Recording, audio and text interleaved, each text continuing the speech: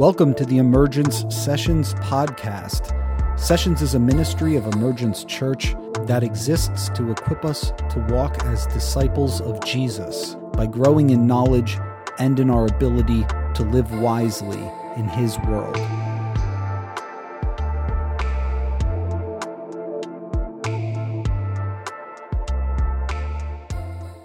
Father, thank you for this evening and for this time you've given us to look into Roman Catholicism.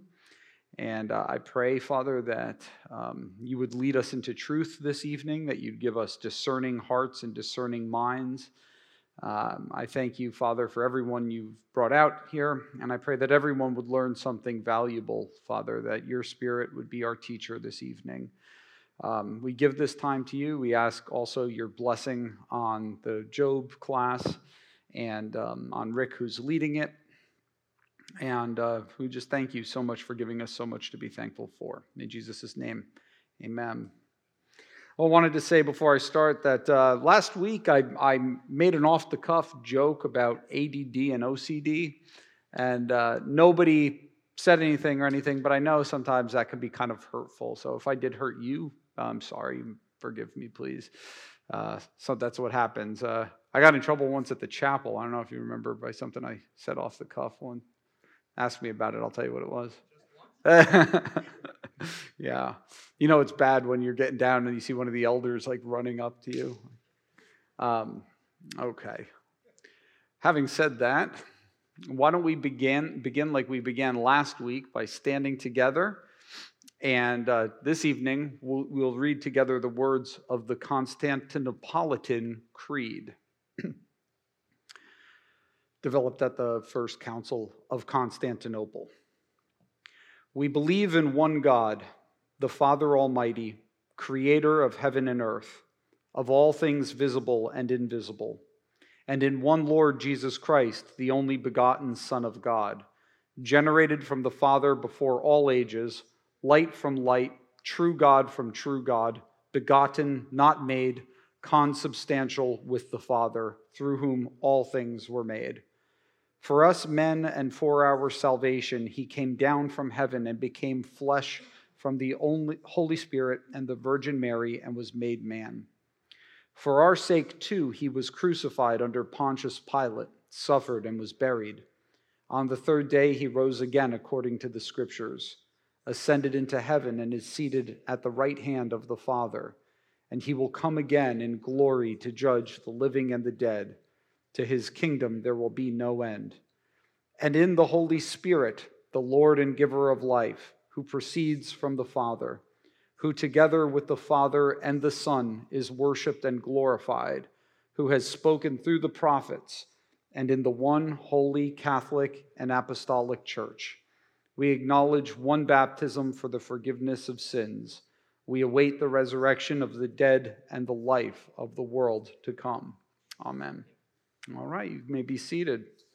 Notice there the usage of the term Catholic that we noted, I think, in one of the questions last week, which simply means according to the whole. So in these in early usage, it means universal, the universal church, a worldwide church that is in line with apostolic doctrine.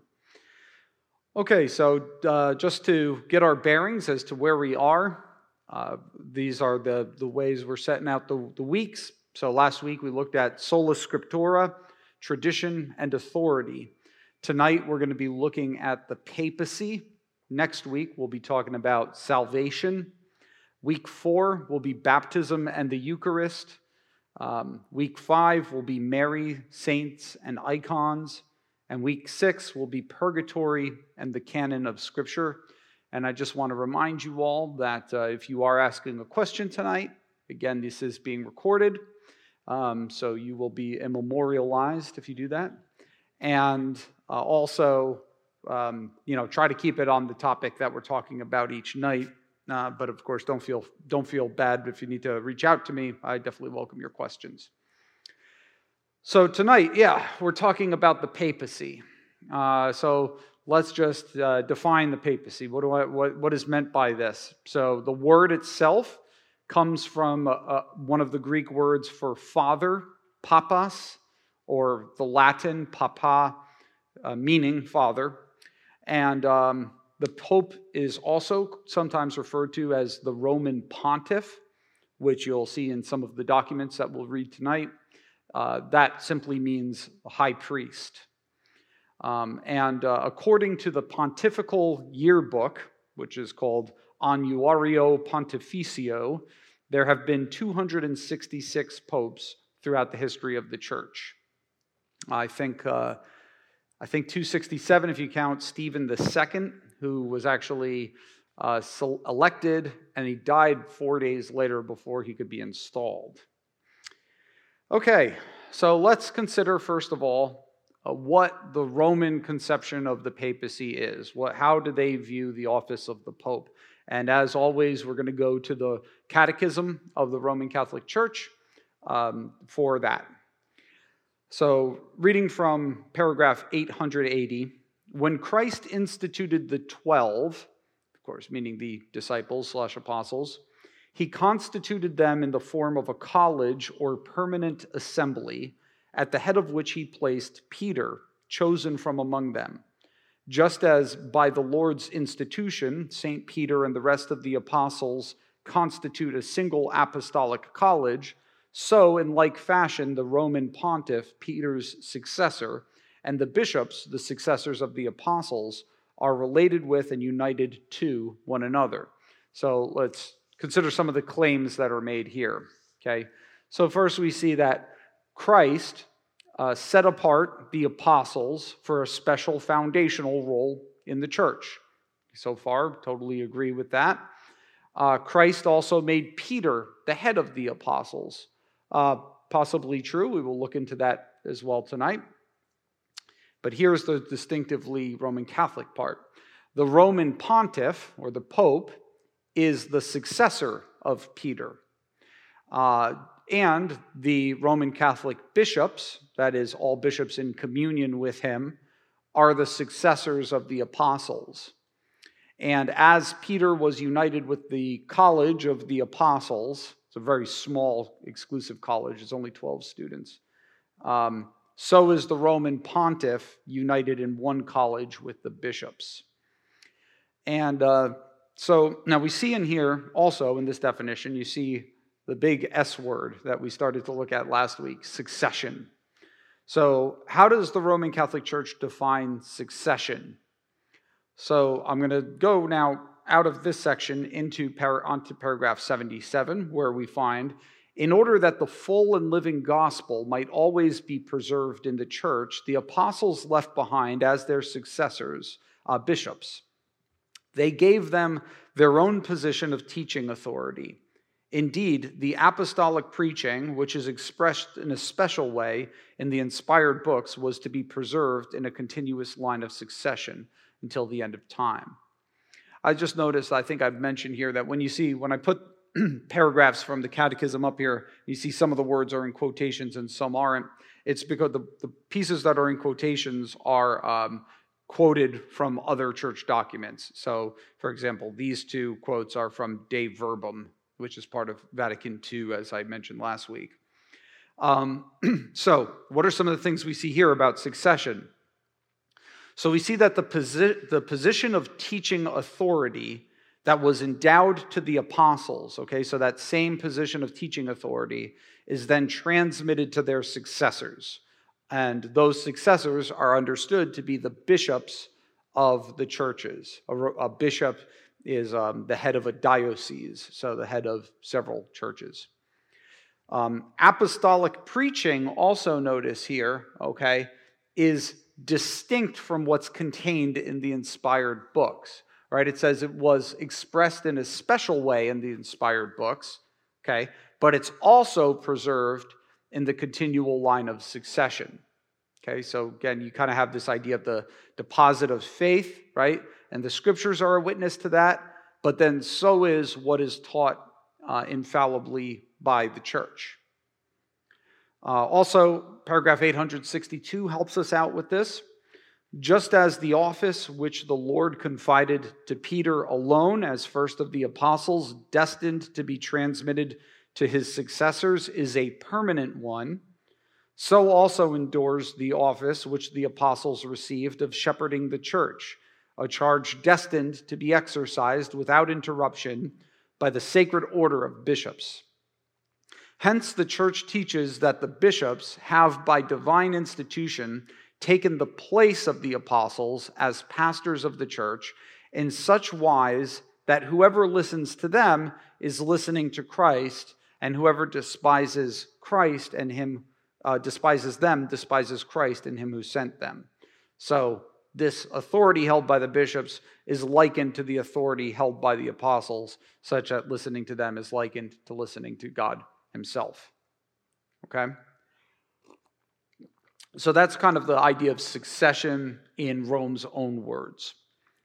Now let's continue to look at what is affirmed about the papacy. So 881, the Lord made Simon alone, whom he named Peter, the rock of his church. He gave him the keys of his church and instituted him shepherd of the whole flock.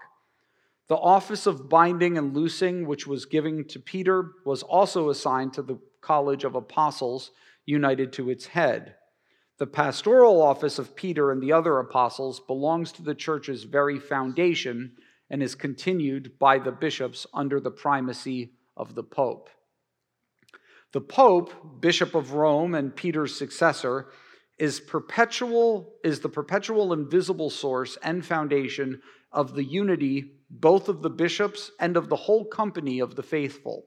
For the Roman pontiff, by reason of his office as vicar of Christ, which basically means the representative of Jesus on earth, and as pastor of the entire church, has full, supreme, and universal power over the whole church, a power which he can always exercise unhindered.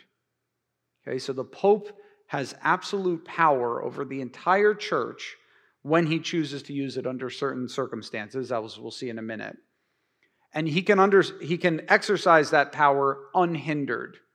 And here you kind of see some characteristically ambiguous wording that you get often in church documents that you feel like, well, what exactly does unhindered mean? And, so it's kind of tricky sometimes parsing exactly what this means. The next paragraph reads, the college or body of bishops has no authority unless united with the Roman pontiff, Peter's successor at its head. As such, this college has supreme and full authority over the universal church, but this power cannot be exercised without the agreement of the Roman pontiff. So the bishops, right, they too have similar supreme and full authority over the church, but you can't just go to a bishop and expect him to be exercising that. No, he can't, right? It's only when they are united and in agreement with the Pope. That has not always been the case throughout history, but that is what is currently affirmed today. In paragraph 884, the College of Bishops exercises power over the universal church in a solemn manner in an ecumenical council. So that's what we're talking about, all the bishops together, right? But there never is an ecumenical council which is not confirmed or at least recognized as such by Peter's successor. That at least recognized as such, of course, is in there because the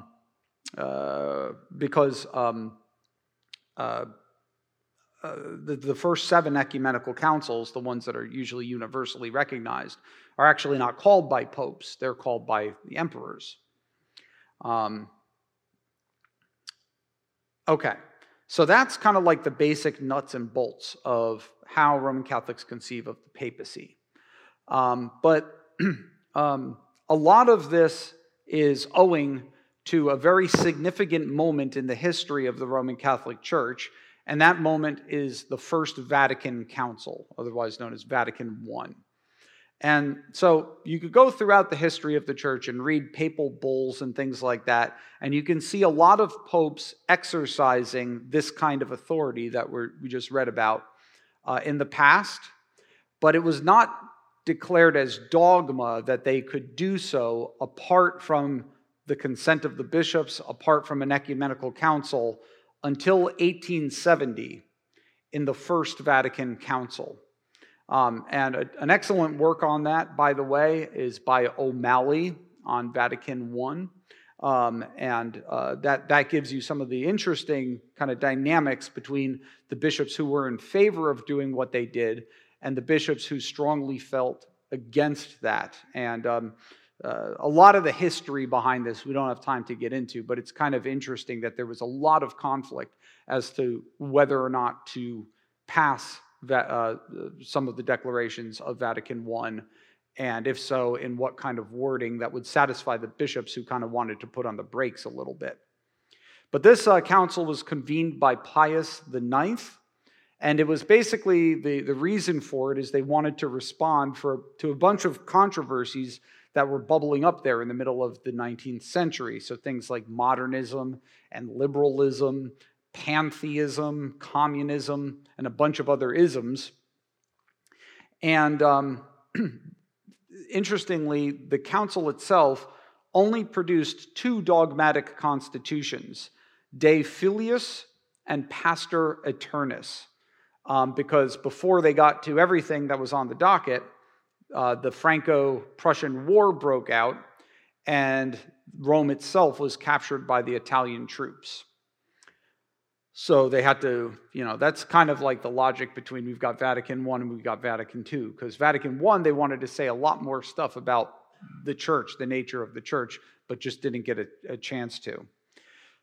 So the document that we're interested in here tonight is Pastor Aeternus. And this is pretty much like the very end of it, like the climax, where it gets to where it's been going the whole time. And so here's what it says.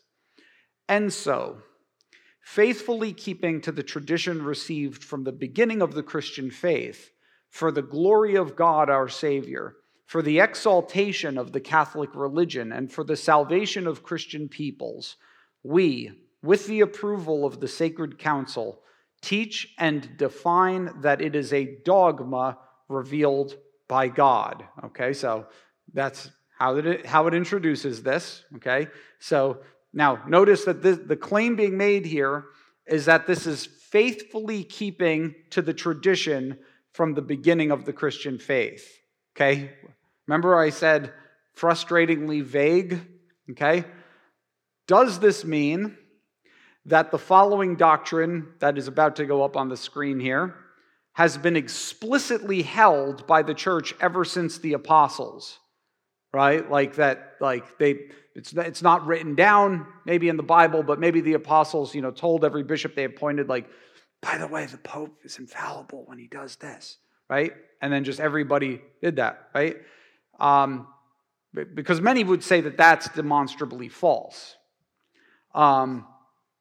Or is a softer claim being made, right? Namely, that what is said is faithful to the tradition, though perhaps not explicitly taught by it. So there we might have something like Cardinal John Henry Newman's development of doctrine, right? It develops in a way that's faithful to the tradition, but we're not claiming that it was actually taught early on. And again, these are the words that they adhere to, but it's very difficult to tell. But here is the content of the declaration, the dogma revealed by God, that the Roman pontiff, when he speaks ex cathedra, that is, when acting in the office of shepherd and teacher of all Christians, he defines, by virtue of his supreme apostolic authority, a doctrine concerning faith or morals to be held by the universal church, possesses, through the divine assistance promised to him in Blessed Peter, the infallibility with which the divine Redeemer willed his church to be endowed in defining the doctrine concerning faith or morals. Another tricky thing about interpreting these documents is the proclivity to run on sentences, but maybe I shouldn't talk. And that such definitions of the Roman pontiff are therefore irreformable of themselves, not because of the consent of the church. Notice that last phrase on there, okay? But if anyone, God forbid, presumes to contradict this, our definition, let him be anathema. of course, picking up Paul's language from Galatians of those who deny the gospel. A lot of church councils issue anathemas. So, what do we see here? We see that the Pope is blessed with infallibility, which means that he can define doctrine and that these doctrines are irreformable. They cannot be reversed. We also see, and this I think corrects a little bit of a misconception, right? That the Pope can just, anything that the Pope says, you have to believe if you're a Catholic, right? No, the Pope can exercise his blessing of infallibility only under certain conditions. So number one, he has to be speaking ex cathedra, that is, from the chair of Peter. And he has to be acting in the office of shepherd and teacher of all Christians, right? Which is kind of like what it means to be in the chair of Peter, okay? And that indicates not just as the Bishop of Rome, because the Pope is the Bishop of Rome too. He's just also the Bishop of the Universal Church. Also, he has to be speaking on a doctrine of faith and morals, okay? So he can't be like, man, the Tesla is the best car ever or something, and then you're like, oh, I got to believe that now. No, it's got to be faith and morals. And he has to be saying that this doctrine is to be held by the universal church. So, speaking ex cathedra has to be on faith and morals, and he has to make explicit that the doctrine is to be held by the universal church. So here's an example of like what this kind of wording looks like in a papal bull. And so this is from Ineffabilis Deus, which is the papal bull that defined the Immaculate Conception of Mary, that is, that Mary was conceived without original sin, which interestingly is by the same Pope who convened Vatican I, okay, Pius IX. And but he actually did that before they defined this as dogma, although it's kind of like grandfathered into that, because they view Pastor Aeternus as acknowledging what's always been the case, or what's faithful to the tradition, right? So that's not a problem, the chronology here. But here's what like the kind of language would look like. To the honor of the Holy and Undivided Trinity, to the glory and distinction of the Virgin Mother of God, for the exaltation of the Catholic faith and the increase of the Christian religion, by the authority of our Lord Jesus Christ, of the blessed apostles Peter and Paul, and our own, we declare, pronounce, and define that the doctrine that maintains, and then he gives the doctrine of the Immaculate Conception. Now, you might be interested in knowing how many times has a pope throughout history spoken ex cathedra in this way, right? And infallibly defined dogma. Well, Catholics actually disagree on this. Like, Google it, you'll find lots of different answers to this, even among professional Catholic theologians and doctors of the church. Because indeed, you can look to a lot of papal documents and see them like using very, very high language, and then lo and behold, for some reason, we don't hold this one as infallibly defined for some reason. But all Catholics agree that there are at least two. So the one is the one I just mentioned, Mary's Immaculate Conception. Mary was conceived without original sin in St. Anne's womb. And that, as I said, it also was done by Pope Pius IX in 1854 in the papal bull Ineffabilis Deus.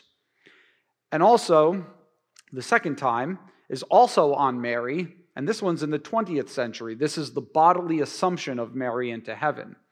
So that is that her body was taken up into heaven, whether while she was still alive or after she had passed away, there is disagreement, but her physical body ascended into heaven. And that was defined by Pius XII in 1950 in the Apostolic Constitution Munificentissimus Deus. Have fun spelling that, note takers. Okay. Both of those are going to be, of course, discussed in week 5 when we talk about Mary and the saints. But yeah, Catholics disagree. Like pretty viral video on the Candace Owens show. I don't know if you guys saw this, between Candace Owens' husband, who is a Catholic. His name is George Farmer, and an evangelical Christian named Allie Beth Stuckey, which I thought was terrible interview. It was not good for a bunch of different reasons.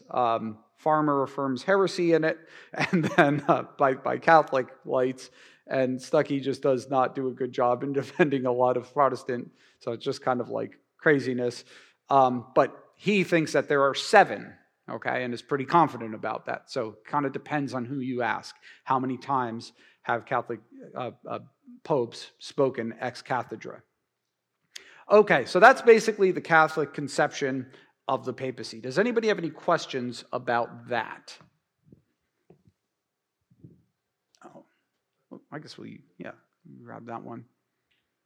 All right, we got one over here. Chuba.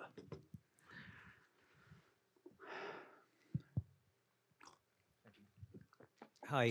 So I understand how, through tradition or whatever, the Pope has become, or each Pope has become, this elevated voice of God, or the bishop from Peter. And we also, and I'm sure you're going to go through this in later sessions, where the canon of the Bible was decided, the books. But when the Bible was decided, there does seem to be history. There does seem to be people in the 1st, 2nd, 3rd century that are reliably kind of we can kind of rely on that kind of line. Yeah. But this whole thing about the Pope being direct descendant, or the bishops being direct descendants of Peter, is there a through line, or is there kind of any kind of historic record of that in a similar way that there is of? Yeah, and I'm actually going to touch briefly on that towards the end. This is not nearly going to be as much of a historical thing, as we're going to be analyzing reasons and scriptures here, just because of time. But to make a long story short, Irenaeus, who I mentioned last week, who is a early church father, gives a succession of bishops of Rome between from Linus, who is mentioned in the New Testament, all the way to Eleutherus, I think that's how you say his name, in his own day. And so he gives names there. Now, there's some question marks that hang over that, but because Irenaeus, his books are called Against Heresies, right? There's 5 of them. And one of his key arguments in there is, okay, the Gnostics are using Scripture. Gnosticism is one of the early heresies that kind of infected the church, okay? It's like basically like a belief that like this world is evil, matter is evil, the goal is like to escape from matter, and actually between like the highest God and us, there's a lot of these sub-deities and these different eons, and those who are in the know, who have the secret gnosis, the secret knowledge, can attain to this. And the God who created the world is not that God. He's a fallen God, because this, not a fallen God, but a lesser God, because he likes matter and he created the world material. It's all kind of weird, right? And they had their own way of reading the scriptures. So you couldn't, this became a real problem in the early church, and you couldn't like simply appeal to the scriptures, because the Gnostics had their own ways of reading the scriptures. They were weird, but you couldn't, this is weird is a hard argument sometimes when you're talking to a convinced person. And they also had their own succession of teachers. And so what Irenaeus does is he wants to say that, look, all of the mainstream churches can demonstrate a line of tradition back, a line of succession back to the apostles. So that's kind of like the key nub of his argument. He's got other important arguments in there. So yeah, so he gives that. So yeah, like the Rome it does have a list, but it does have ancient attestation of a list of succession. But as I said, there's some question marks as to what exactly is implied by the list, and I'll highlight a pretty big one at the end of the talk. Right, but does it in that Irenaeus or whoever, do they actually say that the successors of Peter have this kind of power? Oh, okay. No, that's the problem. Yeah. Okay, yeah, thanks. Yeah, I think that kind of is subsumed under, so I just gave like a 5-minute answer to the question. Yeah, I think in a sense that's kind of subsumed under what I talked about last week, where the notion of an oral tradition that the successors of Peter have, the successors of the apostles have, and they're able to pronounce things as dogmatic, right? That maybe aren't even in Scripture, right? Like that is not part of how anyone at this time, at least in the earliest centuries of the church, are doing things. That's not what they're claiming. But they do use those things in like arguments. A good example of this is I think it's pronounced Cordodesian controversy. It's an early controversy of when Easter is supposed to be. So Jerusalem and the churches of Asia Minor celebrate on the Passover, which is the 14th of the month of Nisan, and it can be any day of the week. But in Rome, the Pope there, Anicetus, and then later it was another guy, I forget his name, they insist that their tradition and their Rome, right, that their tradition says it has to be on the first Sunday after the first full moon after the vernal equinox. I don't know where they got it from. That's how we date it today. And just as like illustrate like that, the earliest example that we really have of a pope asserting authority over other churches is an overreach. He tries to excommunicate Jerusalem and the Asia Minor churches because of this. You're celebrating Easter on the wrong day. And Polycarp comes in and who is not, he's the bishop of Smyrna. And he basically, I don't want to say like overrules, but like is able to not get him to do this.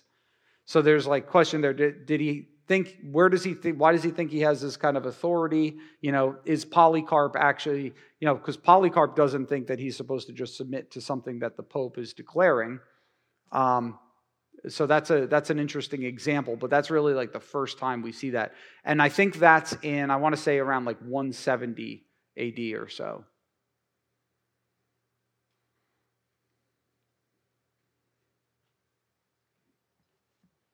All right, we got Harrison up here. Yeah, so I'm just looking at the first line, and I guess I'm not trying to give you bait, but I am just curious in a conversation how this would go over. So that the Roman pontiff, when he speaks ex cathedra, that is when he is, or when acting in the office of shepherd and teacher of all Christians. So when is the Pope not acting in the office of shepherd and teacher of all Christians? Yeah, okay, so like one example would be, I don't know if I'm going to get the details on this right, but so the current guy, Pope Francis, was on a plane with a reporter. I think he was in South America, and it was during the Zika virus, right? And that was affecting pregnant women. And the reporter asked him a question about the church's stance on abortion, and he definitely intoned that it might be permissible in this case. To which case, like a lot of people obviously like freaked out about. But I think if I were a Roman Catholic theologian, I would definitely appeal to this, right? He's speaking to a reporter who's asking him. He's not saying, I am saying something that applies to every Catholic, to everybody in communion with the Roman Catholic Church. So I think that would be a good example. Basically, like he has to very purposely be saying, I'm defining this as dogma, and everybody has to believe this or you're not part of the Catholic Church. Yeah.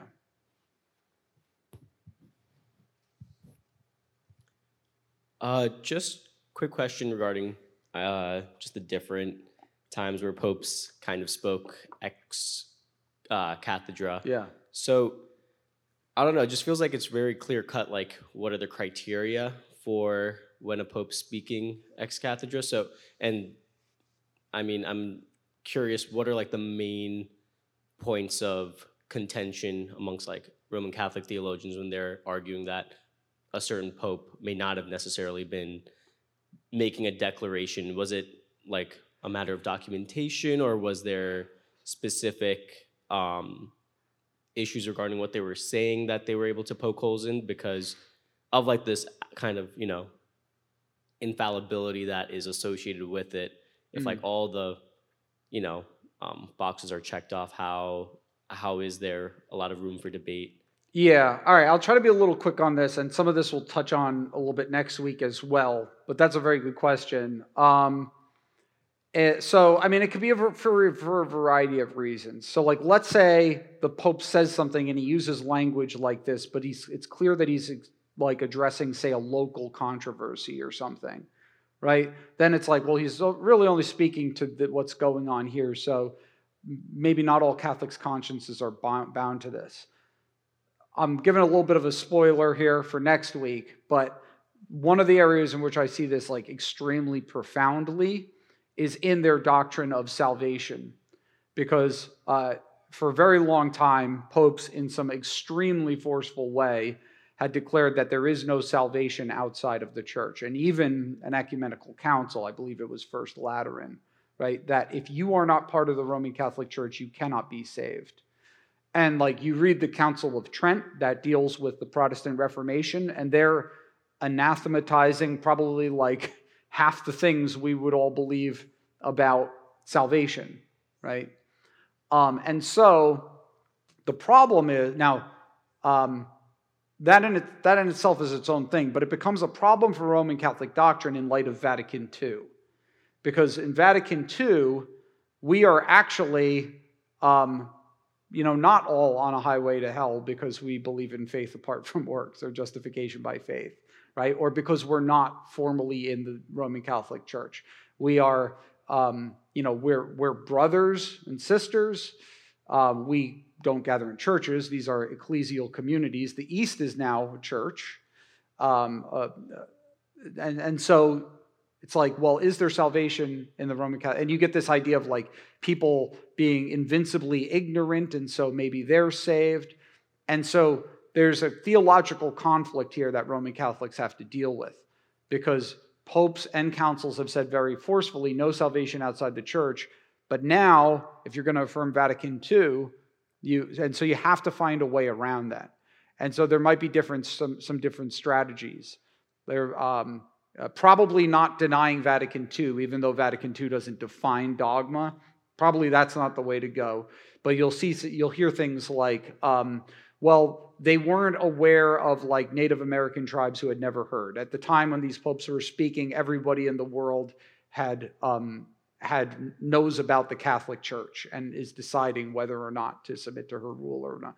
So a lot of like context arguments and things like that to deal with ex cathedra statements, and really dissecting the language and the circumstances. Say, okay, this doesn't meet this criteria that I personally have for what is a solemn declaration and what isn't. Again, you're kind of trying to mold very ambiguous language to make a point.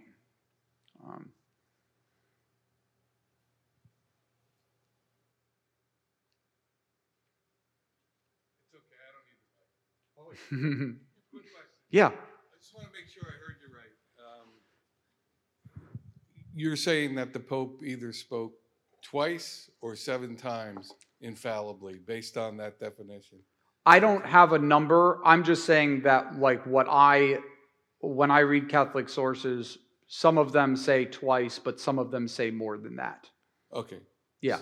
So, but over the history of the Catholic Church, it wasn't a lot of times. Yeah, it's not a lot of times. I don't know anybody who's like 200 times or something. Right. Yeah. Okay, I just wanted It's always just a handful. make that clear. Thank you. Yeah. Thank you. That's not to say that councils have not spoken with that kind of authority, at that level of authority. It's the Pope on his own.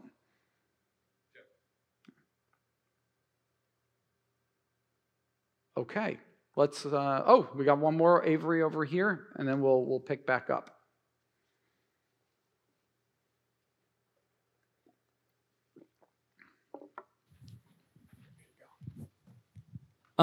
So if I understand correctly, ex cathedra was raised in the 19th century?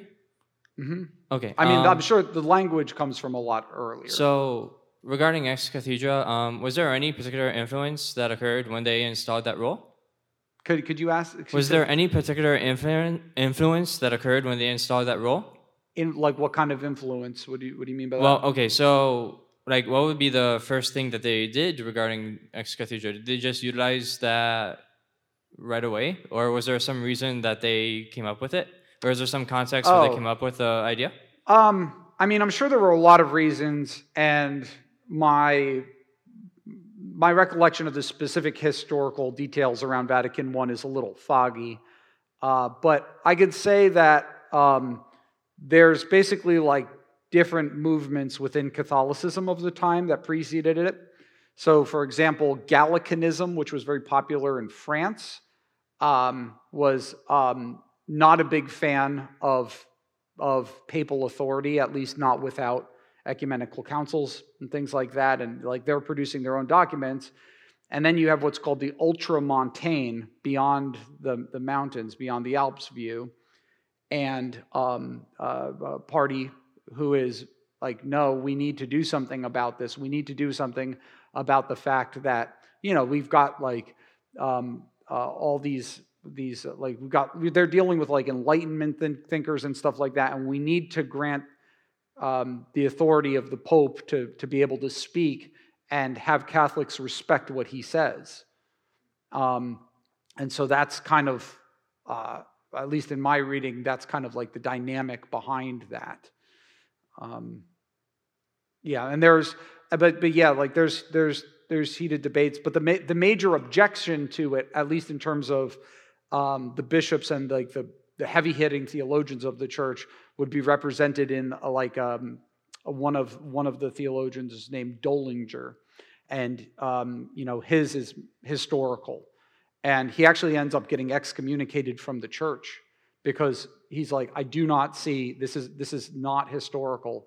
How are we claiming that it is? This is what if we're going to make an argument that this is what's been believed throughout the church ages and that this is faithful to tradition. It's not, and I'd rather be excommunicated than, and he's like 80 when he says this, I'd rather be excommunicated than acknowledge this. So that's kind of, but again, I'm giving you like what I remember from reading of it several months ago. Okay, that's very great. Thank you. Yeah, you're welcome. Okay, let's continue on. Thanks, Walt.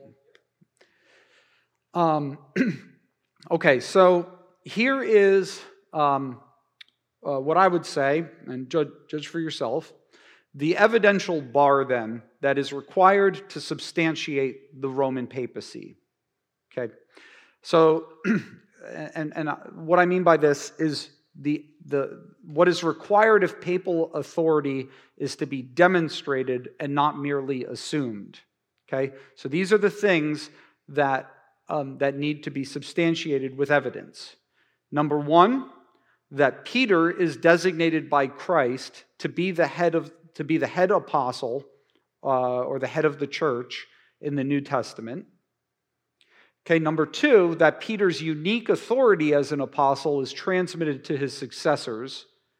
And number three, that the exclusive successors to Peter's unique apostolic office are the subsequent bishops of Rome.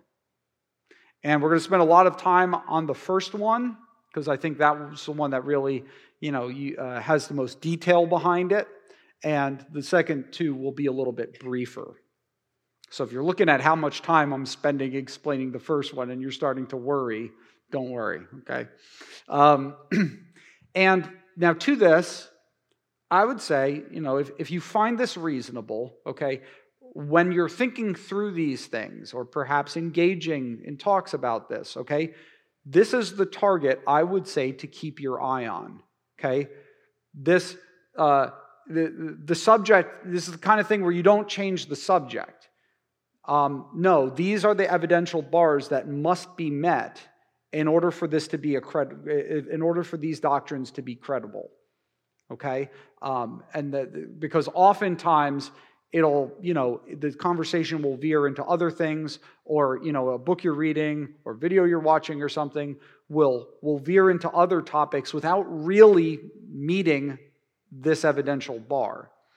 But this is what really does need to be shown if the Roman claims undergirding the papacy are to be accepted. So let's look at the first bar. Peter is designated by Christ to be the head apostle, or the head of the church in the New Testament. So this, of course, is based primarily on what Jesus says to him in Matthew 16.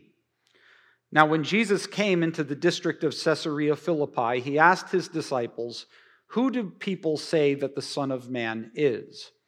And they said, "Some say John the Baptist, others say Elijah, and others Jeremiah or one of the prophets." He said to them, "But who do you say that I am?" And Simon Peter replied, "You are the Christ, the Son of the living God." And Jesus answered him, "Blessed are you, Simon Bar-Jonah, for flesh and blood has not revealed this to you, but my Father who is in heaven. And I tell you, you are Peter," and the Greek for that name is Petros, "and on this rock, Petra, I will build my church, and the gates of Hades shall not prevail against it. I will give you," and this is in Greek a singular you, just you, Peter, "the keys of the kingdom of heaven, and whatever you," singular, "bind on earth shall be bound in heaven, and whatever you loose on earth shall be loosed in heaven." Now, so Peter, right, confesses Jesus to be the Christ, the Son of God. Just a word on this. This is an insight that should not be minimized, but probably shouldn't be exaggerated too, right? Like in Matthew, we do have other people pretty much confessing this of Jesus. So when Jesus enters Jerusalem, the crowd is calling out, "Hosanna to the Son of David. Blessed is he who comes in the name of the Lord. Hosanna in the highest," right? It's blessed to the Son of David. That is the Christ. And even the centurion at Jesus' death, truly this was the Son of God. But that is basically, essentially, the confession that Jesus makes, or that Peter makes, that spurs Jesus to make these comments about him. So first he says, "You are Peter," okay, which in Greek is the word Petros, which does mean rock. It's a rarer word for rock than Petra, but it is a word for rock. And just so in case you don't know how his name kind of works in the New Testament, Jesus is probably speaking to him in Aramaic, and indeed we know from the New Testament that Peter is sometimes called by the Aramaic name that Jesus is calling him here, which is Kepha. Okay, in Greek it's Kephas. Kephas is a pretty common first century name in Palestine. Not like super popular, but it's not unheard of. Although Petros is virtually unheard of. But yeah, so you get it. So Jesus calls him Kepha, and the Greek way of translating it is into Petros. When we call him Peter, so we're following the Greek rendering of it. Peter, Petros. He's called Peter by all of the gospel writers, including Luke in Acts.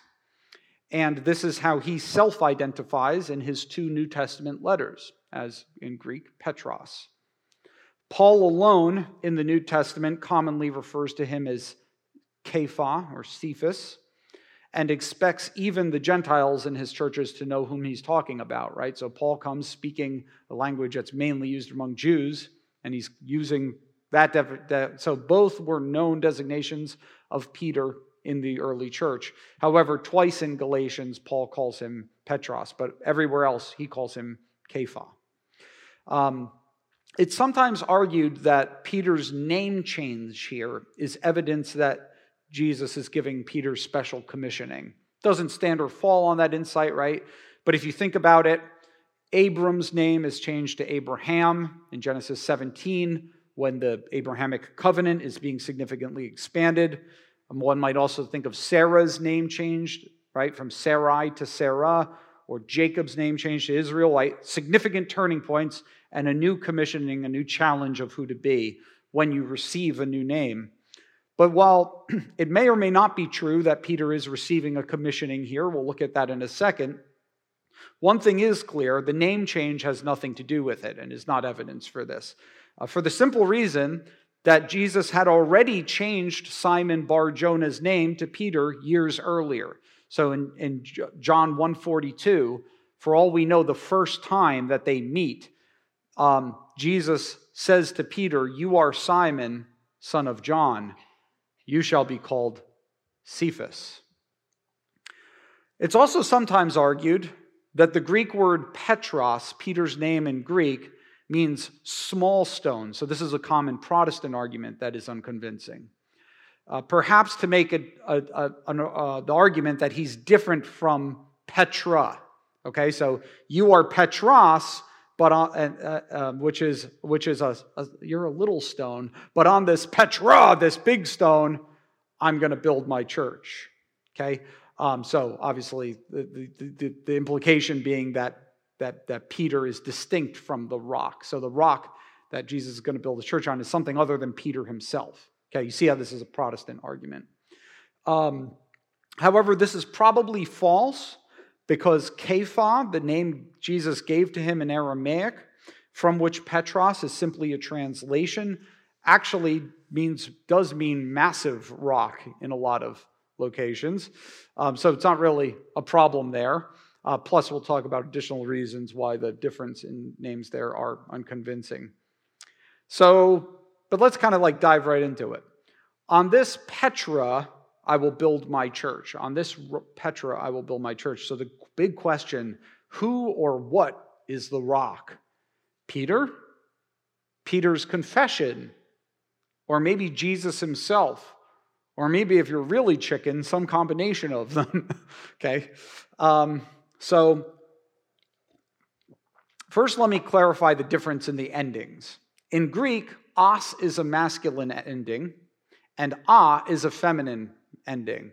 So the difference for the reason for the difference, okay, which I think kind of solves, really helps us, is Jesus differentiating between Peter and the rock. I think it really says, no, it doesn't look like he's differentiating them, at least not on the basis of the words that are used, because he names him Kepha. Jesus says Kepha. So Matthew, writing his gospel in Greek, is like, well, do I give Peter or whoever coins his name in Greek, do I give Peter a girl's name? Right? No, it's just a masculinized form of Petros. On the other hand, so it appears that the rock, Peter, is the same as the rock that Jesus will build the church on. On the other hand, maybe we can't be that confident about that, because we can know the underlying Aramaic in Jesus' first clause, you are Kepha, okay? We don't know for sure what the Aramaic word he used was in the second clause. On this rock I will build my church, right? We don't know that was also Kepha. Of course, if it was, that would make the identification of Peter as stronger, but we have no way of really knowing that. And there are actually several different Aramaic terms in use in the first century that do mean rock that he could have used, like Galal or Tinar. So we don't really know for sure what Jesus' Aramaic was, and sometimes that will be appealed to by either side of this debate, and that's just an unwise way to argue. So maybe it means it's his confession, okay? that you are the Christ, the Son of the living God. And it's that confession, that's the rock I'm going to build my church on. Now, I think that reading is plausible. I give that a possible. And it's kind of interesting that there's a lot of ink, obviously, that's been spilled on this, but it's kind of usually just which one sounds sillier to the interpreter. Like, there's not like a really rigorous way to make one point or the other. So, like, this reading is plausible, and you could kind of like convey Jesus' meaning by intonating it in a certain way.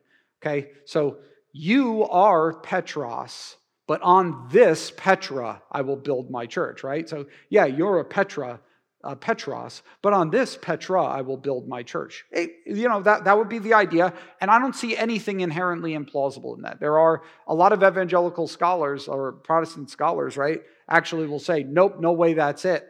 I actually think it's quite possible. What about the idea that the rock is Jesus?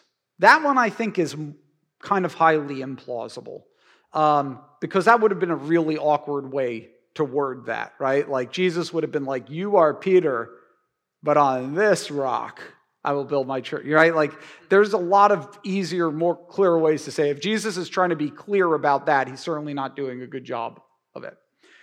So what about the rock being Peter?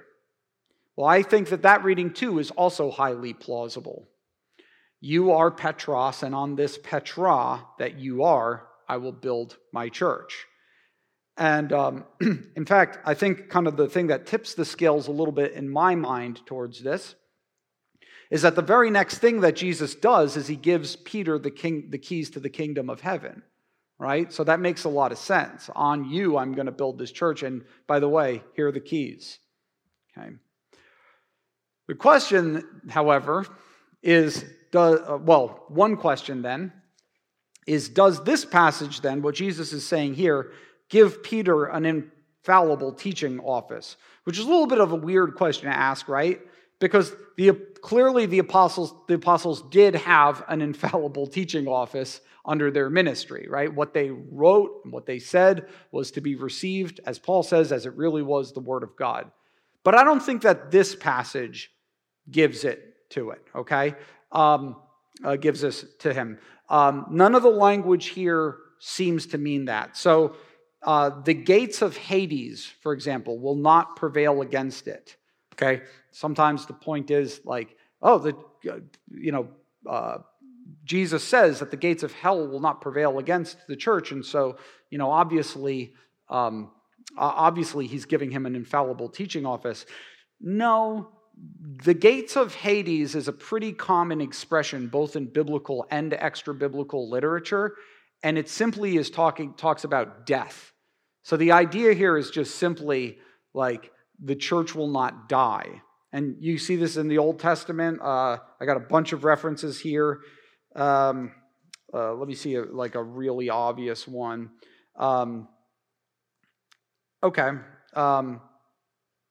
This is an extra biblical one. Wisdom of Solomon, not if you like the Apocrypha, but for you, Wisdom of Solomon 16:13. For you have the power of life and death. You lead down to the gates of Hades and bring back up again. Okay? Or if you want something from the Bible, take a look at Psalm 9:13.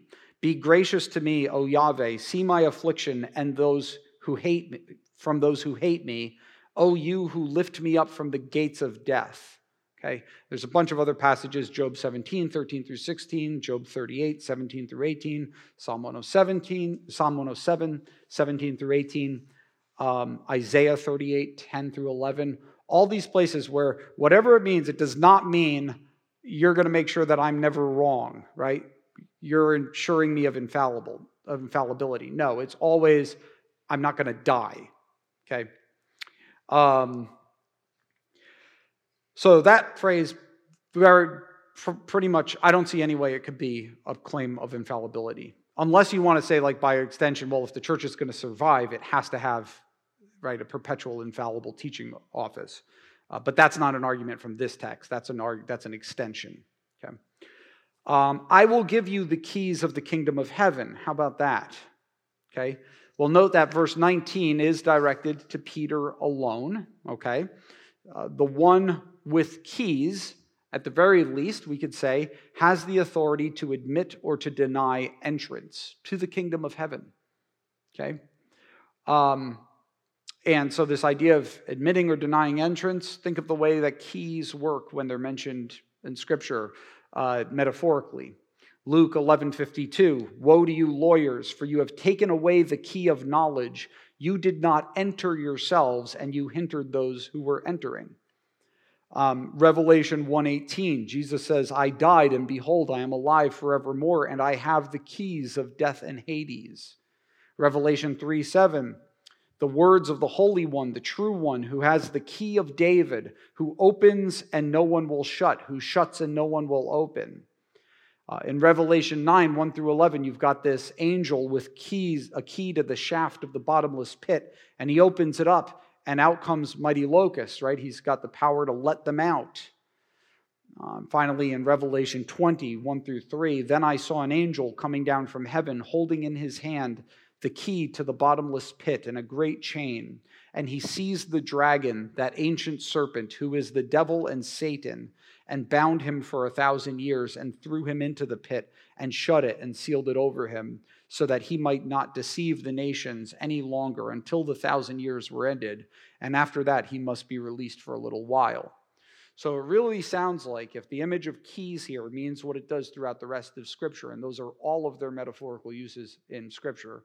The only other mention of a key in Scripture is when Eglon, the Moabite king, is relieving himself, and they have the key in the book of Judges. It's a fun story. You should. And they can't get in, and Ehud is killing him. Yeah, I like anything that's got scatological humor to some extent. So, but yeah, like that's kind of how it's you're letting in or you're letting out, okay, and that's given to Peter here. Now, it's also important to note that this is probably an allusion to Isaiah 22:22. Okay, now I mention this because this has actually become a very popular argument in favor of the papacy, particularly among Catholic apologists. Swan Sona is the guy who has kind of championed this in recent days. So let's just take a look at this for a minute. So in Isaiah 22, okay, so you've got this office in ancient Israel, this political office. And if you listen to Journey Through Scripture, you've heard about it a bunch of times. It's called Asher al-Habayit. It's actually a really funky turn of phrase because if you know Hebrew, Asher, it simply means who is over the household. Like you wouldn't know it's an office if you weren't if someone didn't tell you. But there's a bunch of guys who are said to occupy the position of who was over the household. Like, for example, Obadiah, who hides all the prophets in the cave from King Ahab and Queen Jezebel, right? And Elijah meets him, and he's like, doesn't trust Elijah to tell him where he's going to be and everything. He's Obadiah Asher al-Habayit, okay? Now, in Isaiah's day, during the reign of King Hezekiah, the guy who was Asher al-Habayit initially is a guy named Shebna. Shebna, as far as we could tell, is demoted to, in his position, I want to say I forget what his position is demoted to. But so he initially is Shebna Asher al-Habayit, who is over the household. But apparently, God is not too happy with Shebna's administration. And so he says this. He says, in that day I will call my servant Eliakim, of the son of Hilkiah, and I will clothe him with your robe, and I will bind your sash on him, and will commit I will commit your authority to his hand. And he shall be a father to the inhabitants of Jerusalem and to the house of Judah. And I will place on his shoulder the key of the house of David. He shall open and none shall shut. He shall shut and none shall open. Notice the similar concepts there to what Jesus says in Matthew 16, right? Here's the kingdom. You will bind and none shall loose, you shall loose and none shall open. Okay? So it's very likely an allusion here. Although we also have seen that this is applied to Jesus in Revelation 3. It says, and I will fasten him like a peg in a secure place, this Eliakim, son of Hilkiah, who is now going to be Asher al-Habayit, he who is over the household. And he will become a throne of honor to his father's house. And they will hang on him the whole honor of his father's house, the offspring and issue, every small vessel from the cups to all the flagons. In that day, declares Yahweh of hosts, the peg that was fastened in a secure place will give way, and it will be cut down and fall, and the load that was on it will be cut off, for the Lord, for Yahweh has spoken. Okay, so again, as I said, Jesus is definitely referred to in this way as the one who has the key of the house. But here it's given to this guy, Eliakim. And essentially the argument is that this is like this is a type of the Roman papacy, okay? That a guy with the key of the house of David, a key of the kingdom of God, right, is given it. And this supposedly provides some evidence for the papacy. Now, I could say a lot about this, but one of the problems with a lot of Roman Catholic interpretation of the Bible, and we will see this also with the doctrines about Mary, is appeal to typology as evidence for doctrines, right? Like if something's not taught anywhere else, if you can find what you think is a type, okay, then that is actual evidence for a doctrine, as opposed to just like maybe additional support for it or a way to speak of it. Okay.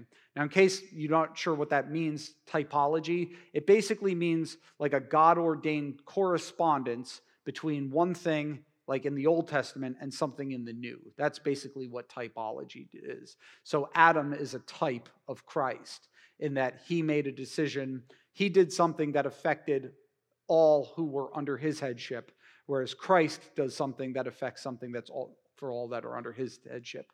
Also, Melchizedek is called a type of Christ in the New Testament in the book of Hebrews. The problem with this is that it's very, very liable to subjectivity. Not in the sense that you can't say there's some kind of correspondence here, right? Because the open and no one will shut, shut and no one will open, with a key present to the kingdom, and then a key's present to the kingdom in Matthew 16, right? And you're binding and no one can loosen, loosen and nobody. You can make a very good case for that. The problem is that you can't really conclude many specifics from that because there's no way to really know what aspects of Isaiah 22 are going to be carried over into Peter's ministry. So, like, it will even be argued that, well, Asher al-Habayit was a successive ministry, right? After Eliakim, he gave it to someone else who had the same authority as he did. Don't you see? And so popes do that, okay? But, like, I would ask, again, it's hard to know. There's no control as to what aspects of this are carried over into the type in the type in the New Testament or the antitype. Okay. For example, would we carry over verse 25 too then? Because that kind of sounds to me that the papacy will fail. Okay? In that day declares Yahweh of hosts, the peg that was fastened in a secure place. Who's the peg? Who's the peg in verse 23? Eliakim, right? Will give way and will be cut down and fall, and the load that was on it will be cut off, for Yahweh has spoken, right? If we're going to be using types here and making arguments from them, that you see what the problem is? Like, just look at the way that the New Testament uses the Old Testament. Often it's in ways that are creative and unpredictable. Okay, I don't say false, but they're not things that would be readily apparent to us. So, like, for example, Hosea 2:23 and 1:10 in Romans 9:25. Okay, Hosea is talking about the Jewish people, actually the northern kingdom of Israel, being rejected by the Lord, but then God promises to have mercy on them, right? And Hosea says, those who were not my people I will call my people, and her who is not beloved I will call beloved. And in the very place where it was said to them, you are not my people, there they will be called sons of the living God. And Paul quotes that in Romans 9:25. But he's quoting it to show that Israel is cut off and the Gentiles are incorporated. You see what I mean? Like creative and unexpected ways. Now, if we could talk, I could tell you what I think is going on there. I don't think that Paul is, got a foul ball here or anything, but it's very difficult to see how type, to know in advance how types actually work out. Or think of Hebrews 2:6-8. Okay, it quotes Psalm 8 extensively, right? Like you made him a little lower than the angels and crowned him with glory and honor. Now you read Psalm 8. Psalm 8 is about human beings, humanity, right? But he's saying that this refers to Jesus and talks about him becoming a little lower than the angels and then crowned with dignity and honor. I didn't know that Psalm 8 was about Jesus, And again, I'd be happy to discuss what I think is going on there. But my point is that you can't just say, I have a correspondence in one piece of Scripture, and so I'm going to selectively make a case build a doctrine over it, build a support for a doctrine that I can't show otherwise from any clear passage in the Bible. I'm going to make a typological argument to get across the line. You see why that's the problem? Okay, so that's the keys of the kingdom. Nevertheless, I do think that is granting to Peter, I would say, it's granting to Peter the authority to have a say in who is and who is not in the kingdom of heaven. Okay? Further, whatever you bind on earth shall be bound in heaven. Okay? And whatever you loose on earth will be loosed in heaven. The idea that priests have the power to absolve sin or that certain kinds of sin can be forgiven by them is completely absent elsewhere in the New Testament. Okay? And so if you're going to get it, you're going to have to get it from here. You might be able to get it from John 20 also. Okay? But in neither of them is it clearly spelling that out. They're both very tricky passages. So given the importance that such a doctrine would have for all Christians everywhere, this silence is kind of unacceptable, right? And the silence is the kind of argument from silence that actually works as a forceful argument against it, right? Like if your salvation was dependent on someone having the power to absolve sin, you would think it would be clearly mentioned in the New Testament, clearer than this. Now, in Jewish tradition, the concepts of binding and loosing were in use, so that this is language apparently from like the Jewish rabbinical world. And it meant something like defining acceptable conduct. And it's sometimes argued with little evidence from actual Talmudic texts. I see the Jewish Encyclopedia cited a lot, but I don't really see a lot of texts. But it sometimes is asserted that this Jewish conception of binding and loosing carried with it the prerogative to exercise divine authority. So the idea would be when Jesus says you're going to bind and loose, he's going to say, Peter, you're going to demonstrate divine authority. But here's the thing. Here's the thing about these arguments for Peter's infallibility based on this. No one disagrees that Peter himself possessed that kind of authority, right? If you're a Christian, you believe that Peter was an apostle, and you believed that he possessed infallibility. And so therefore, the question of whether or not this authority belongs to popes can't be answered apart from answering the second evidential bar. That is, that Peter's unique authority as an apostle is transferred to his successors, because everybody agrees that Peter's got it. And if that bar is met, then the power does belong to popes. If it isn't, then we have no reason to think that it is. The other thing that I'd like to mention is that Matthew 18, in giving the procedure for calling someone to repentance, right? And if he repents, you've won your brother. That passage actually gives the power to bind and loose to all of the apostles. Truly I say to you, whatever you bind on earth shall be bound in heaven. Whatever you loose on earth shall be loosed in heaven. Here, it seems to have to do with determining the spiritual state of someone who has or hasn't repented. But And sometimes it'll be argued that because Jesus says this in Matthew 18 to all of the apostles, that Peter actually has equal authority, and so he's not above the other apostles in any way. However, that doesn't necessarily follow, since chapter 16, the power in binding and loosing, seems to be connected to the keys that he alone is given. So I just want to quote, to kind of wrap up this conversation on Matthew 16, I want to quote R.T. France, who's got an excellent commentary on Matthew. He says, "There is nothing in this passage about any successors to Peter." And he says this after arguing that Peter is the rock. He is given the power to admit people or not admit people into the kingdom of heaven, okay? And he's given the power of binding and loosing, and that's at very least a very strong authority, although he doesn't go with infallibility, right? But he still says there's nothing in this passage about any successors to Peter. It is Simon Peter himself in his historical role who is the foundation rock. Any link between the personal role of Peter and subsequent papacy is a matter of later ecclesiology, that is like church doctrine, not of exegesis of the passage. Now, sometimes we also see some of the other places that Petrine authority is argued for is, for example, in the upper room with Jesus. Okay, and this is taken from this is a translation of Luke 22:31, taken from the MWT, which is a new translation called the My Wooden translation. But it says this: "Simon, Simon, behold, Satan demanded you." Okay, so, and that there's a plural. Satan demanded all of you apostles, or all of you disciples, they're disciples then, right? For the purpose of sifting as wheat. But I have prayed for you, just you, Peter, singular, that your faith might not fall, and you, singular, when you have turned, strengthen your, again, singular, brothers. So you see the thing here, right?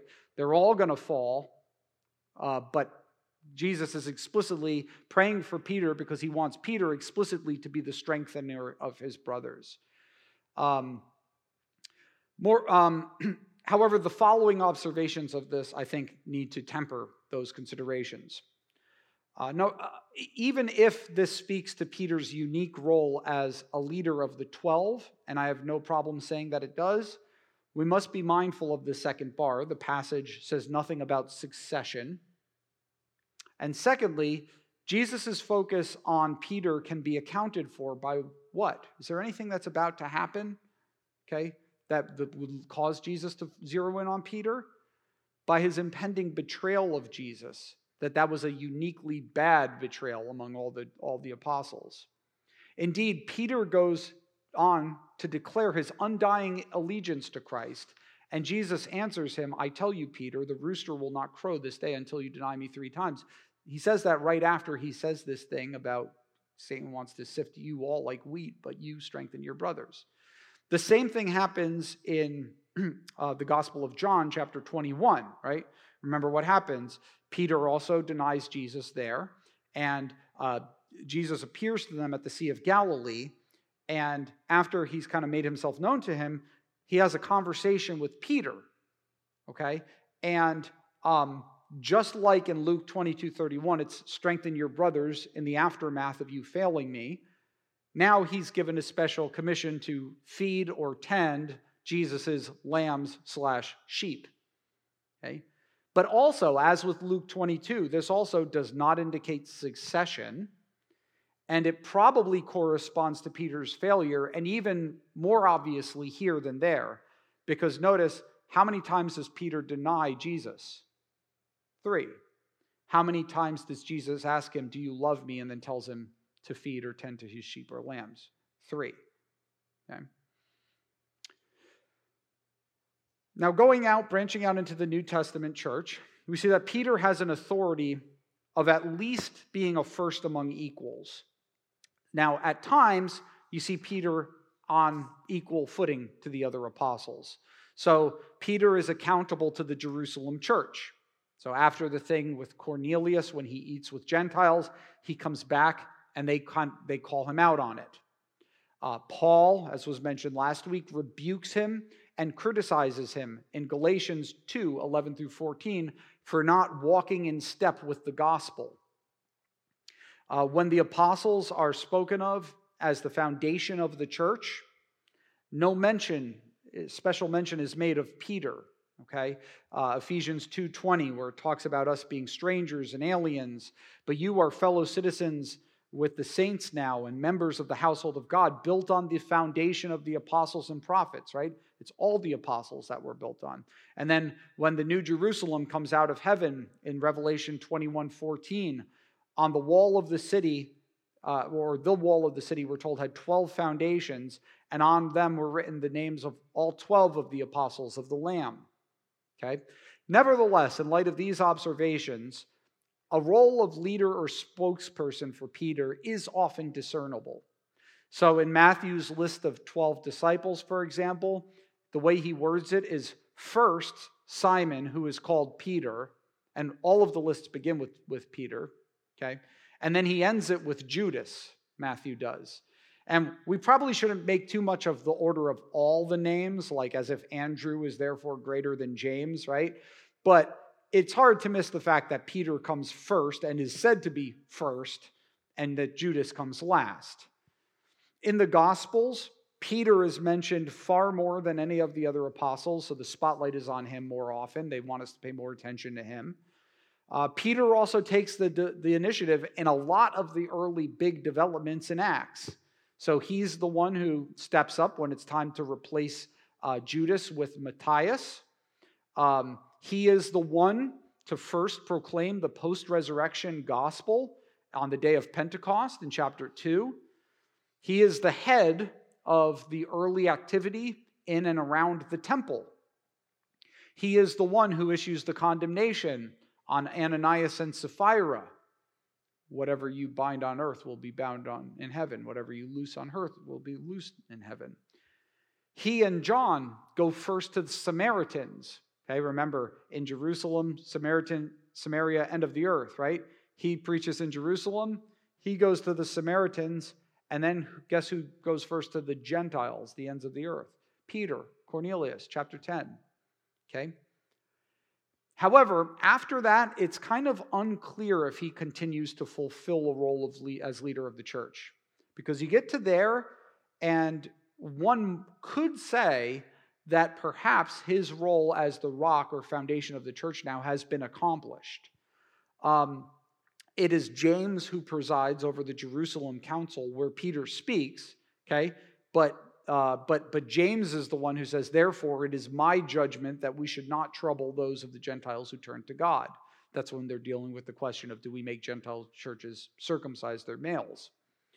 Also, you read Acts, from then on, Paul is pretty much the exclusive, the guy who now has the spotlight on him. And beyond that, in the New Testament, Peter only appears again in his 2 letters, being rebuked by Paul in Galatians, and being named a couple times in 1 Corinthians as an example for them. Like, aren't we allowed to take along a believing wife like Cephas and the other apostles? Okay? So that's the first bar, which I said is going to be way longer than the other 2. Okay?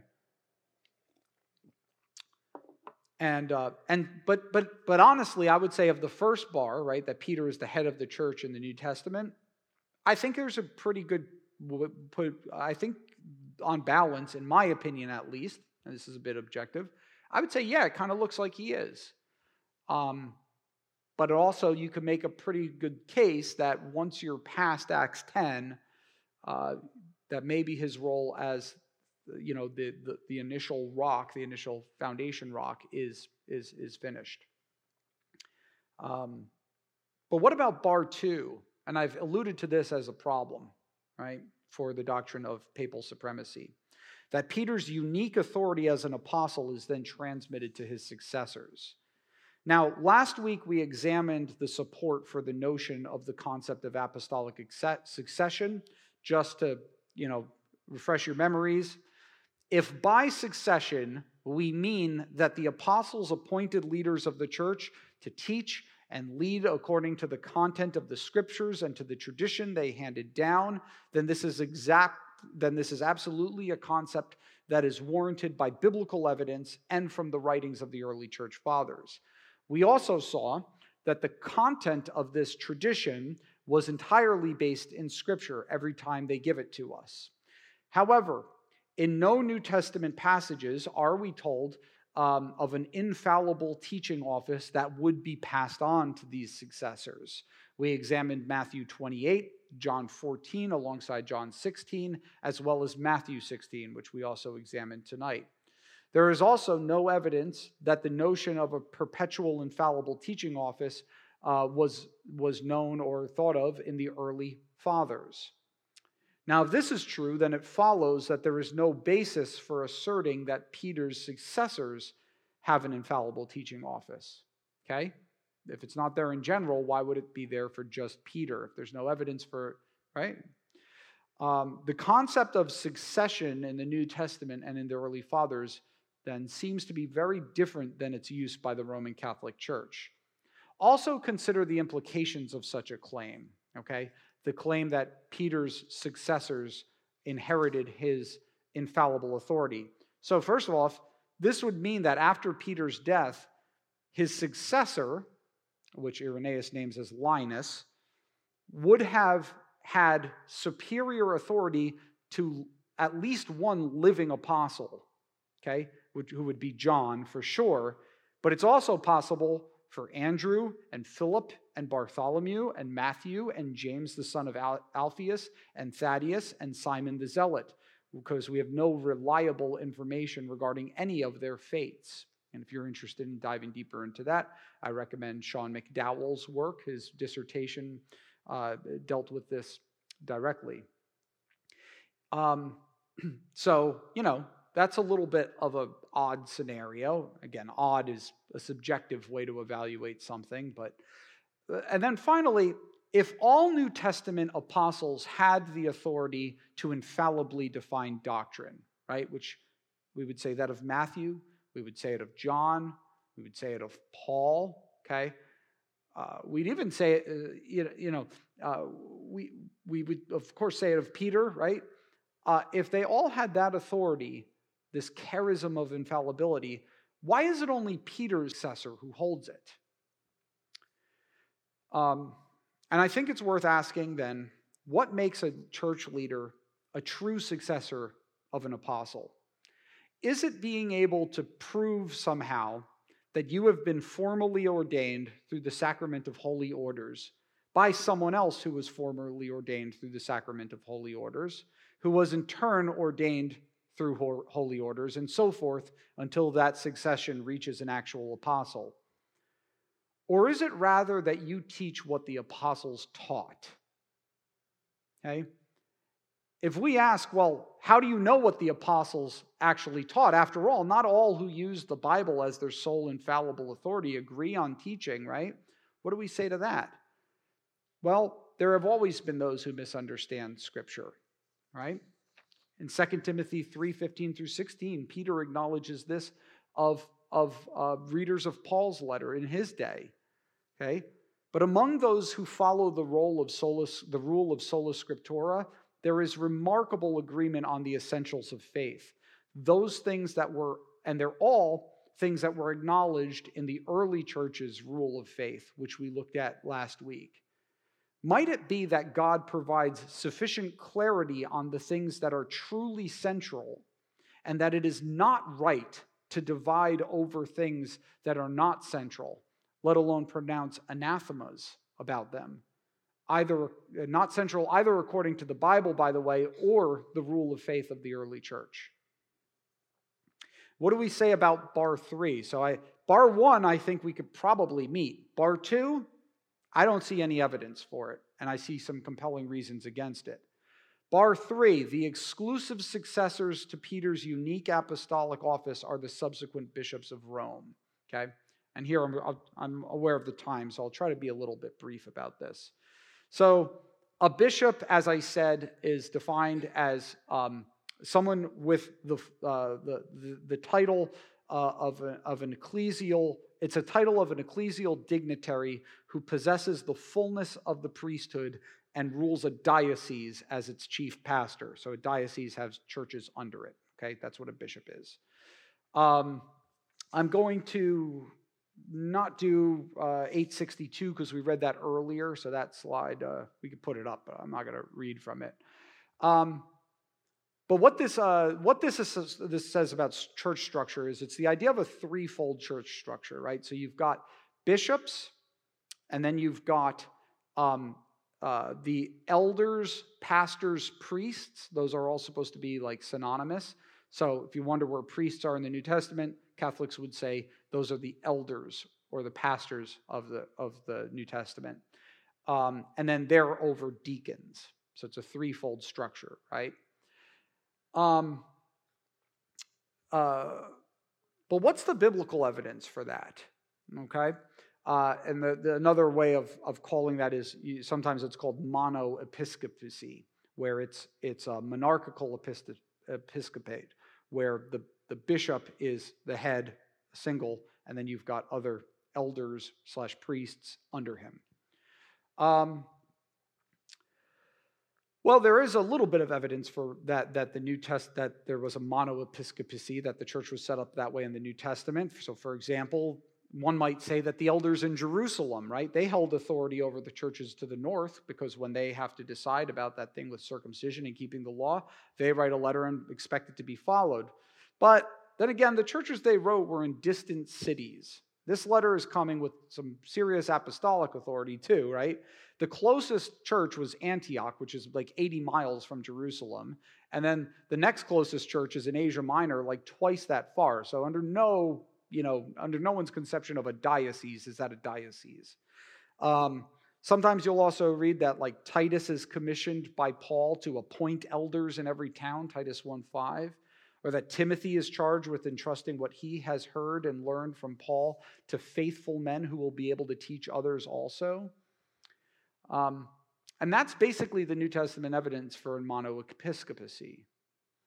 By way of contrast, the New Testament clearly uses the term overseer, which is episkopos, which is bishop, okay, and elder, which is presbyteros, interchangeably. So in other words, in the New Testament, overseer / bishop seems to be interchangeable with elder, okay, pastor or priest if you're using the Catholic language. As for the term shepherd, poimen, from which we get pastor, that's a function that the men do in this office do. So an elder or a bishop shepherds, pastors. This is why in our church we say pastors are elders, elders are pastors. So Paul says that he left Titus in Crete to appoint elders in every town, and then he says that an overseer must be above reproach, a bishop, an episkopos. In Acts 20:28, Paul is meeting with the elders of the church at Ephesus. They're called elders in verse 17, and he tells them, pay careful attention to yourselves and to all the flock. Notice the shepherd imagery there, pastor, right? In which the Holy Spirit made you overseers, you elders, you bishops, episkopoi, to shepherd the church of God. There's the pastor language, which he obtained with his blood. You see, they're used interchangeably. Pastor, episkopos, presbyteros. Pastor, bishop, elder. Peter also says that it's the elder's job to shepherd the flock of God, 1 Peter 5:1-2. And so in light of this, the terms pastor, elder, and overseer should be regarded all as referring to the same office. And this appears to still be the church structure by the beginning of the writing of 1 Clement, which I think is on the next slide. So 1 Clement says, and thus preaching through countries and cities, they, the apostles, appointed the first fruits of their labors, having first proved them by the Spirit to be bishops and deacons of those who should afterwards believe. Right? That makes a lot of sense if there are two offices in the church rather than three. Nor was this a new thing, since indeed many ages before it was written concerning the bishops, here we have it now, and deacons. For thus saith the Scripture in a certain place, I will appoint their bishops in righteousness and their deacons in faith. So we get bishops and deacons here. And then in chapter 44, he says, for our sin will not be small if we eject from the episcopate, episcopes, those who have blamelessly and holily filled its duties. Blessed are those presbyters. Notice here, elder is exchangeable with those who are in the episcopate, who, having finished their course before now, have obtained a fruitful and perfect departure. For they have no fear lest anyone deprive them of the place now appointed to them. Okay? And now, just so you know what Clement's bona fides are, Irenaeus in it Against Heresies, book 3, chapter 3, section 3, says that Clement, quote, had seen the apostles and met with them and still had the apostolic preaching in his ears and the tradition before his eyes. Now, in fairness, Irenaeus is also the one whom I mentioned, gives us a succession of bishops of Rome, of which Clement is the third. However, the primary evidence that is Clement himself, who does not distinguish bishops from elders. So a probable scenario is that the church in Rome was small enough as to not have multiple churches, and that the monoepiscopacy there developed as the need arose, as it did in many cities, for citywide leadership. Okay? It's not a bad thing that monoepiscopacy arose. Like, I don't think having bishops is like, oh, you're so unbiblical, right? It's just significantly lessens the claim that the apostolic succession was transmitted to bishops. Now, related to this, I'll point out it's sometimes argued that Clement would write, Clement is writing First Clement to the Corinthians, right? And so clearly he thought that he had universal jurisdiction because he's in Rome, right? He's Clement of Rome, and he's writing to the Corinthians. However, other bishops early on were not shy about issuing instructions to faraway churches. Ignatius wrote letters to the Ephesians, Magnesians, the Trallians, the Romans, the Philadelphians, and the Smyrnans. And Polycarp wrote to the Philippians. Now, so where does the Roman papacy develop from? Let me just put it real quickly.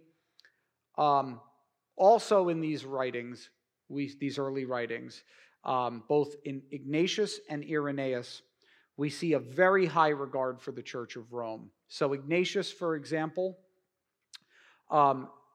addresses the Roman Church, beloved and enlightened by the will of the one who willed all things to exist according to the love of Jesus Christ our God, which, the Roman Church, also is preeminent in the place of the district of the Romans, worthy of God, worthy of honor, worthy of blessing, worthy of praise, worthy of success, worthy of sanctification, and preeminent over love, named after Christ, named after the Father.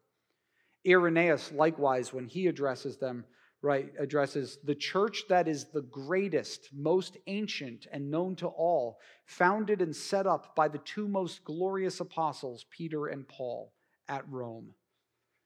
So I think what's going on here is that giving Rome's prominence and the development of the monoepiscopacy throughout the empire, it's not surprising that the Bishop of Rome eventually gained prominence in the early centuries of the church and grew to what it has become.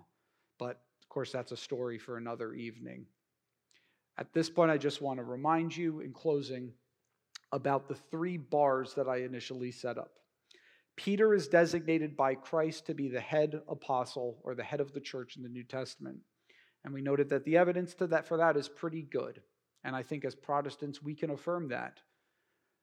But of the other 2, Peter's unique authority as an apostle is transmitted to successors, and the exclusive successors to Peter's unique apostolic office are the subsequent bishops of Rome.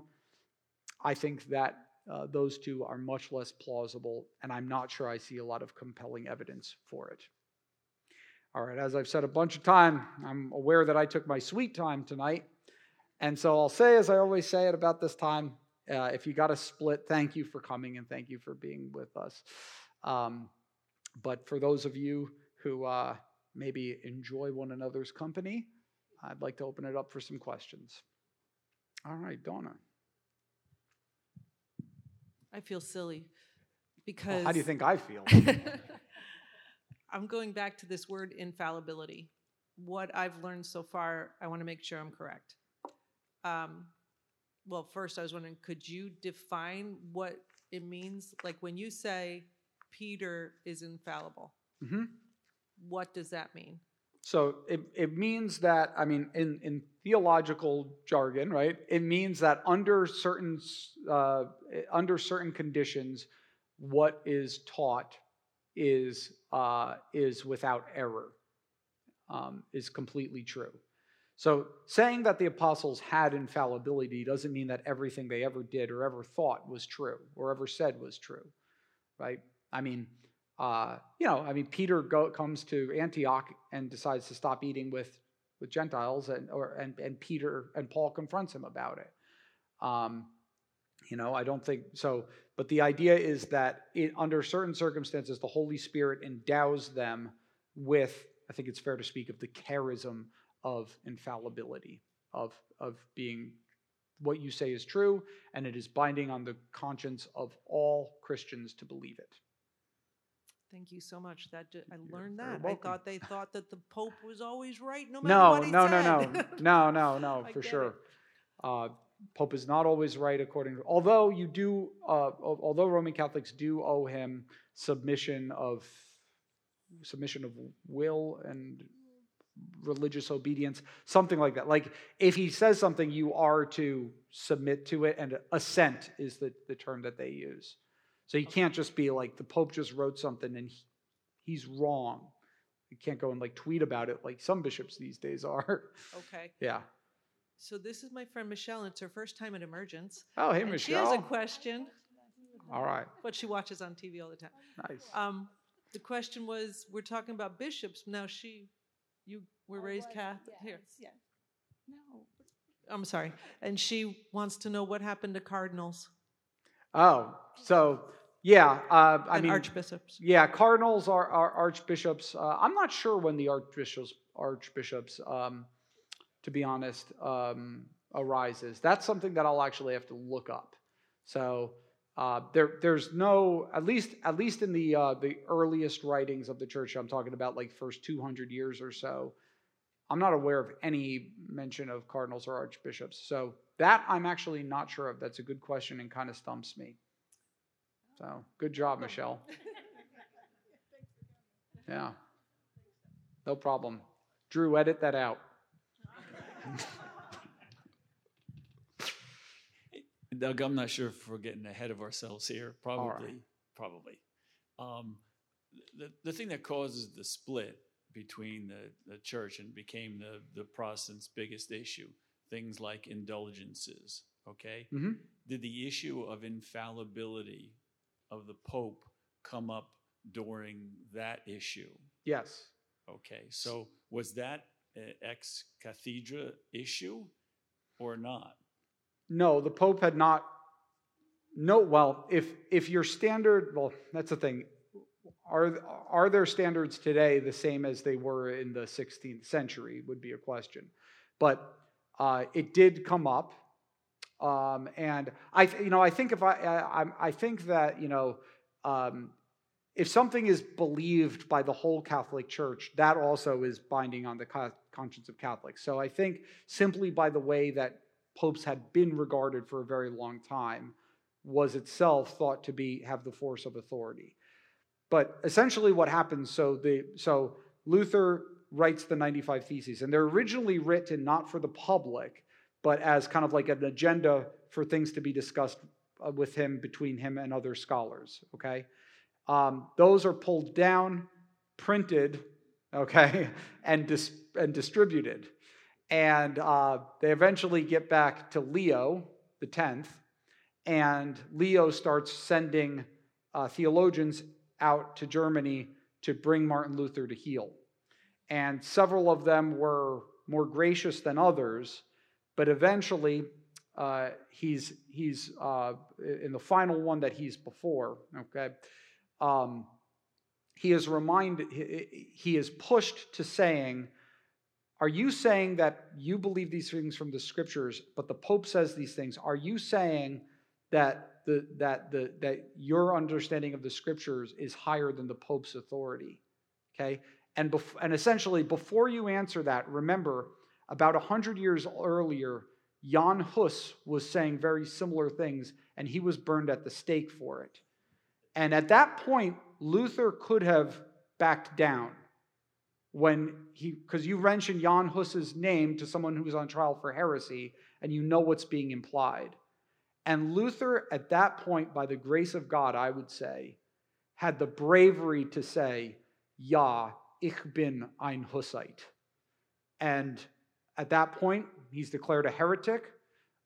Shortly after, he's excommunicated from the church, and he's sent back home, right, under safe conduct to be handed over to the civil authorities as a heretic, right, and killed. And but Frederick the Wise of Saxony hires some guys who don't even tell him where they're bringing him to ambush him on the road, put a hood over his head, and they kidnap him and bring him to the castle of Marburg, where he stays and begins, continues his writing and stuff. But that's the only reason why Luther didn't end up being killed. But the issue of disagreement with indulgences was not like per se a disagreement with papal authority, but they kind of pushed it to where it became that. Because interestingly, the issue of indulgences is addressed in the Council of Trent. Like, they kind of agree with Luther at that point, at the points he made about indulgences, or at least a lot of them, at least some of them, right? But the issue became, the reason he got excommunicated was because he said that the scriptures have a higher authority than the Pope does.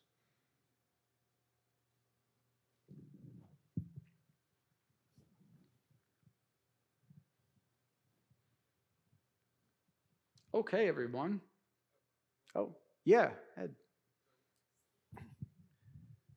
So is it fair to say that both Catholics and non-Catholics, Christians, all Christians, Protestants, yeah, agree that the Word of God, the Bible, is infallible? Yes. Thank you. Yeah, absolutely. Yeah, I mean, you read the Catechism section on Scripture, you would think it was pulled out of like the Chicago Statement on Biblical Inerrancy. Maybe not quite as long-winded, but yeah, Catholics absolutely believe that. The question is what happens when you have other authorities that are given similar status. All right, everyone. Well, I'm hanging around as usual, but thanks for being with me. Sorry that I stink at looking at a clock, but you guys are all awesome.